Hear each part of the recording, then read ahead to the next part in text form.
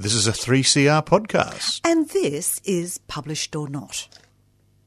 You'd think a country town would be a peaceful place, but Gary Dish's novel, Peace, is full of crime and seriously aberrant behaviour. So, Gary, welcome back to 3CR. Thank you. Now, there's almost a slow burn effect in the escalation of criminal behaviour in this quiet township of Tiverton. What are you doing? Well, it's a rule of thumb that there has to be a murder on the first page, or at least in the first chapter, but there's no murder in my book until halfway through the novel. It was important to me to create the place, give a sense of a place, but with slowly escalating crimes, things going wrong, and to give a sense of the main character. But does that add to the intensity, do you think, in terms of... Well, I hope so. I was too close to it as I was writing it to tell, because I knew where all the surprises were. So I'm just hoping that... Well, my publisher clearly thinks that the surprises are well placed, so I didn't have to change much. They definitely are, but I think it adds to that weight of expectation because it builds, and the crimes then do link. You've got the opening crime is copper being stolen, and the insulation has been burnt off, causing a fire, causing a bushfire, so to speak, that's being investigated. But it leads into the criminal behaviour going on further in the township. Yeah. I like a quote from Charles Dickens. He said, make 'em laugh, make 'em cry, make 'em wait. And that's the key word, I think. Well, you actually do make us laugh because, did I tag it properly? I think I did. You've got Brenda going for a drink. Her husband, Stu, was serving 5 years for robbery and her sons were headed that way. Brenda herself wasn't light-fingered, or she hadn't been caught yet, but she was heavy-footed. She'd racked up fines and demerits the way some other women collected handbags. And that morning, no more than an hour ago, according to Monica Fuller, Brenda had tried to enter the main bar of the Tiverton pub without exiting her car first. So there's also this level of humour that you've got. Well, that's important to me in the books, I think. But it also says something about the main character, Hirsch, because in my other crime novels, I take you into the minds of lots of characters, including the bad guys. So sometimes the reader knows ahead of the good guys who the bad guys are. But in this novel, we only stay with Hirsch all the way through. We don't know what anyone else is thinking. And he is a genial kind of guy, really. He's put upon by senior police and powerful figures in the community, but he sees the joke in everything. Well, let's get into then Paul Hirschhausen, or Hirsch for short. He's the constable dealing with a range of domestic community concerns, and he's got to use his discretion and give a bit of latitude, but this can also get him into trouble. We learn again more about him as the story goes, but the question is, how did you gain this insight about policing in a small country township? A few things in my favour. I grew up in the world of this novel. It's called the mid-north of South Australia. It's wheat and wool country, halfway between Adelaide and the Flinders Ranges. So I know a fair bit about small town, small farm life. And there was a one officer police station in the town where I went to primary school, for example. The other influence was my brother. He was a recently retired policeman, so he gave me a lot of insight into being a country cop. And I read an interesting article in the Melbourne Age a few years ago about a sergeant in the high country of Victoria and what his daily life was like, as well as arresting people for speeding or whatever it might be. He had to be a social worker too. Yeah. Well, you've got Hirsch doing tours of the countryside, calling in on people. There are people who are bipolar, people who've got a drinking problem, people whose children are growing up and getting out of hand. So that social work is an integral part of what his duties are. Yeah, that's part of who he is, what he has to do. But therefore, how does that then affect his policing? Well, he takes shortcuts. He's prepared. He's prepared to let, for example, two kids steal a ute. That they could face quite serious trouble for that. But he's prepared to not take heavy-handed police action, but to try to get them to apologise to the owner of the ute as a way of fixing the problem. Well, he organises an intervention, so to speak. But what's interesting is how he came upon the ute in the first place. It's just this observation of, as he's driving through, noticing the small things that are going on. So that eye for detail then comes through in your writing as well. And I can't write anything until I can see the place and see the people. It runs across my head like a film script, so I think that helps me see those sorts of things. But it gives an authenticity then to the characters and the situations they're in. So Paul Hirschenhausen, or Hirsch, is a damaged character in a way. We find that out halfway through the novel.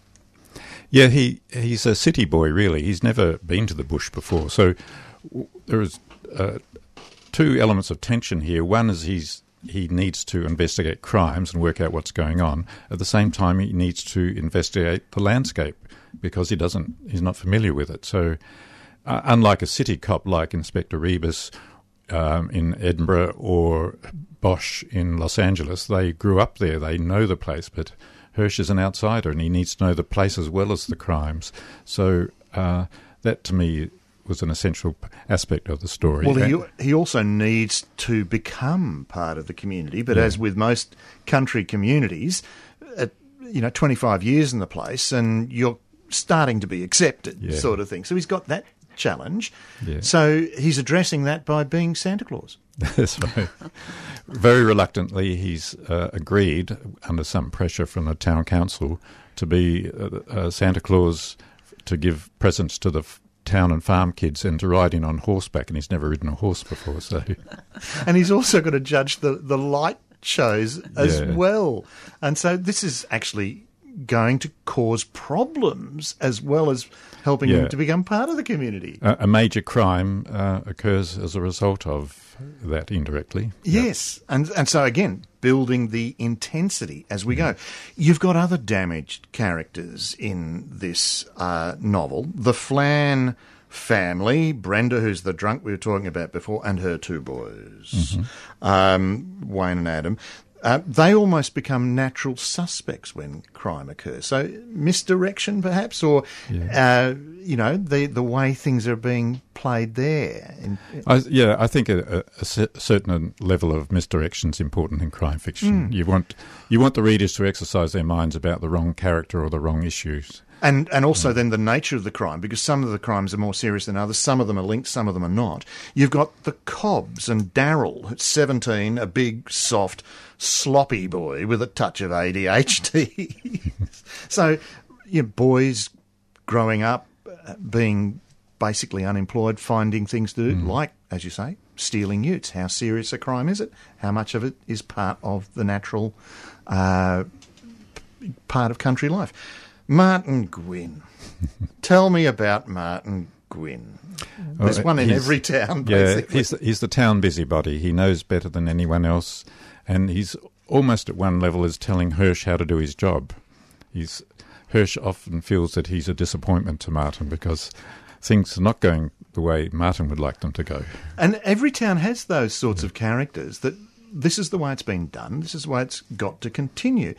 But also then, Paul is struggling with his own job as well because he's got pressure from those above him, the authorities, etc., about the way he's doing his job, which is frustrating him as well.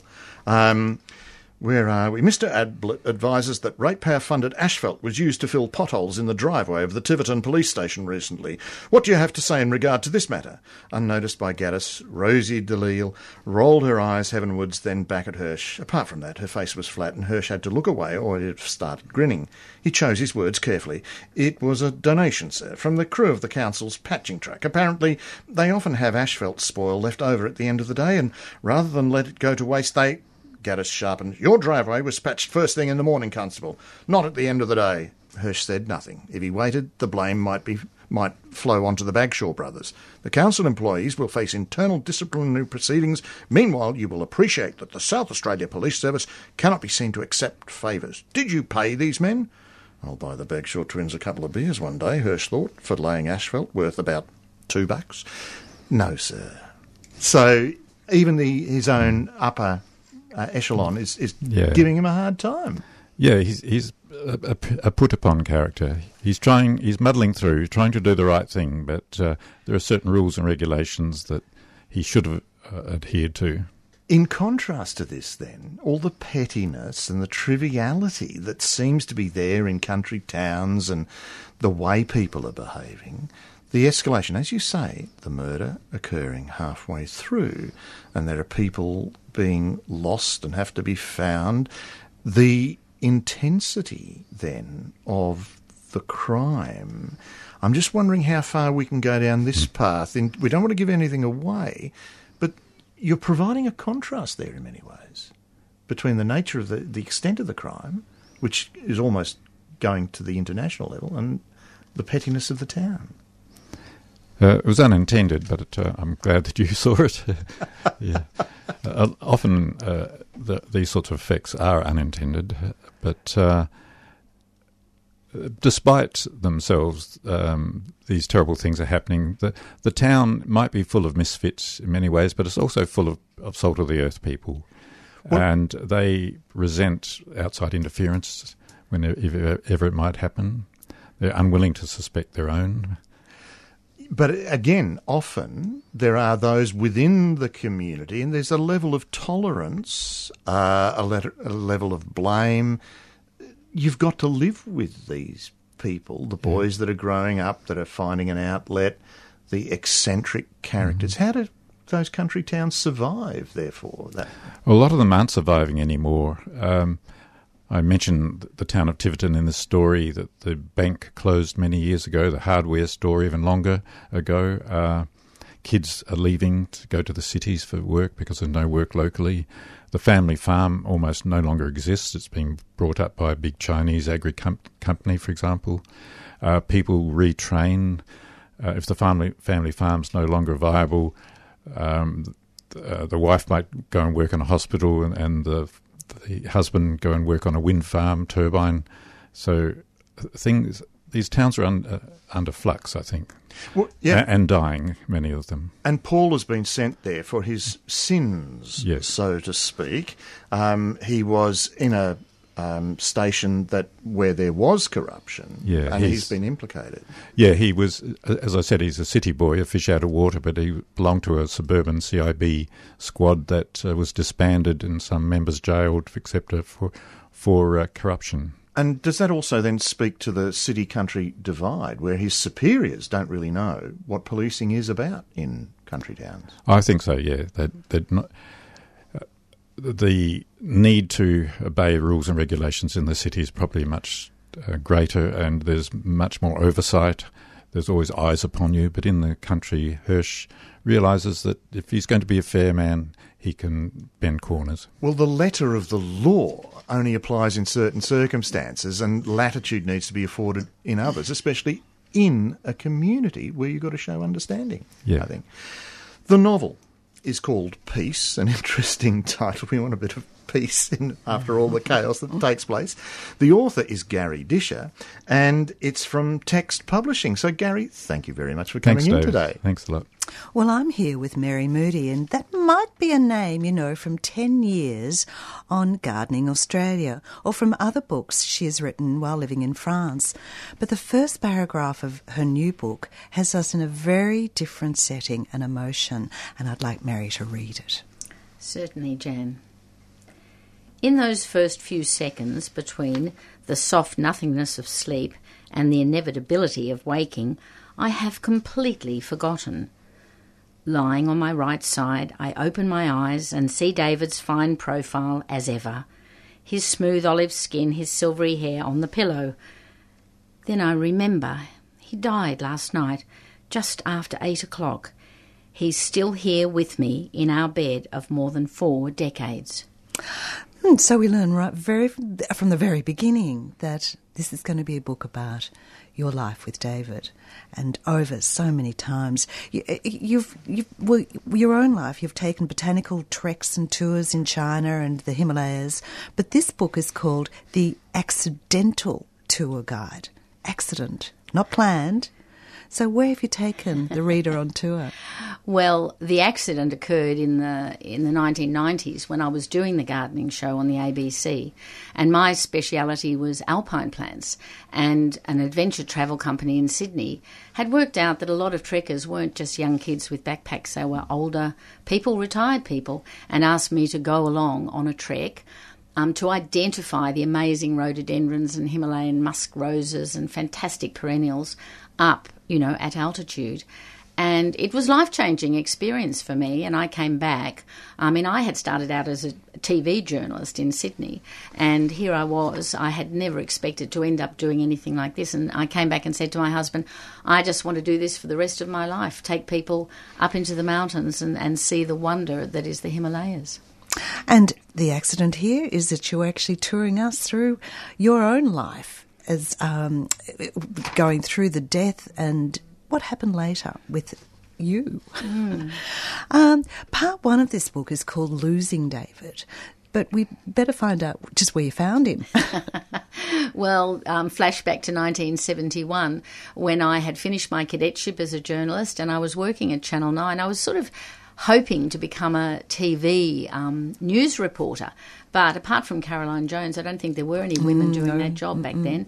And I got a job in the publicity department of Channel 9, and this very strange-looking man came in with long hair and a denim jacket and a long red beard almost down to his navel, sat on the edge of my desk and proceeded to chat me up.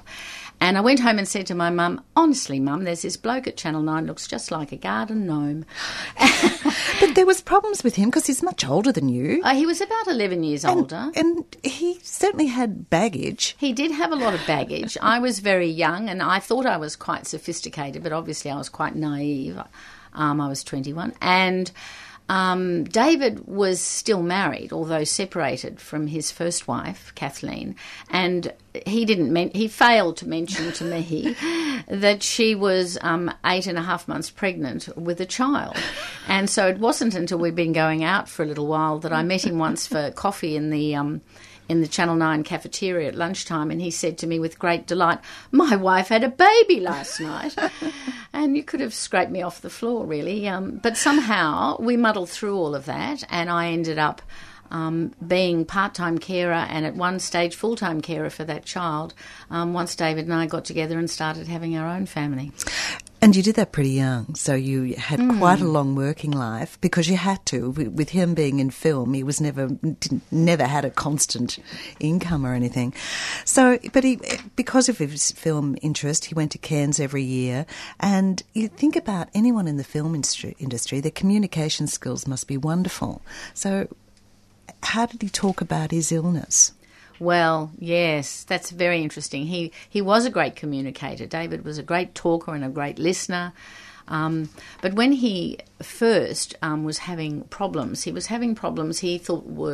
described it like gastric reflux, but in fact he was having trouble swallowing food. It was getting stuck in his esophagus, and he had tolerated that for a long, long time, and then eventually had a gastroscope, and there was a massive tumour there, and of course by the time it was investigated, it was already too late. It had spread right through his lymphatic system. You spoke about another couple who had a different journey. They went to seminars on death and dying. They did alternative treatments, meditation and counselling.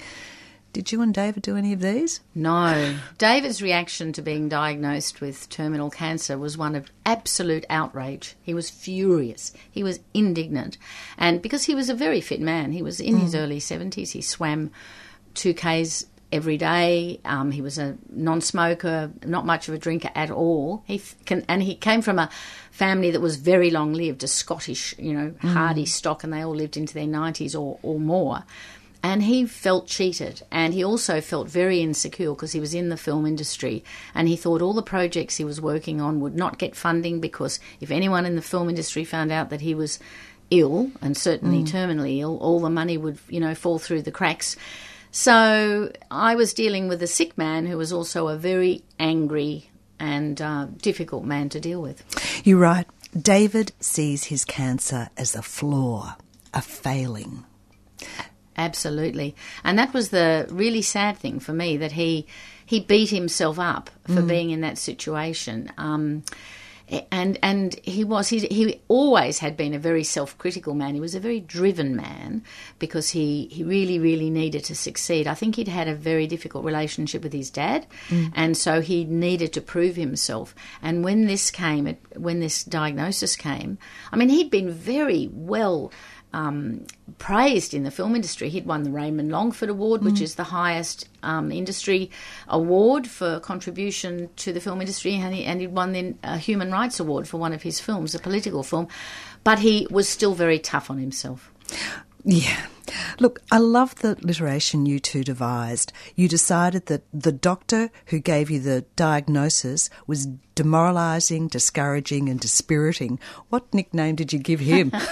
David called that particular doctor Dr. Death, and he became David's nemesis. And because David was not going to surrender or go gentle into that good night, he was going to fight that illness to the last gasp, and that's what he did.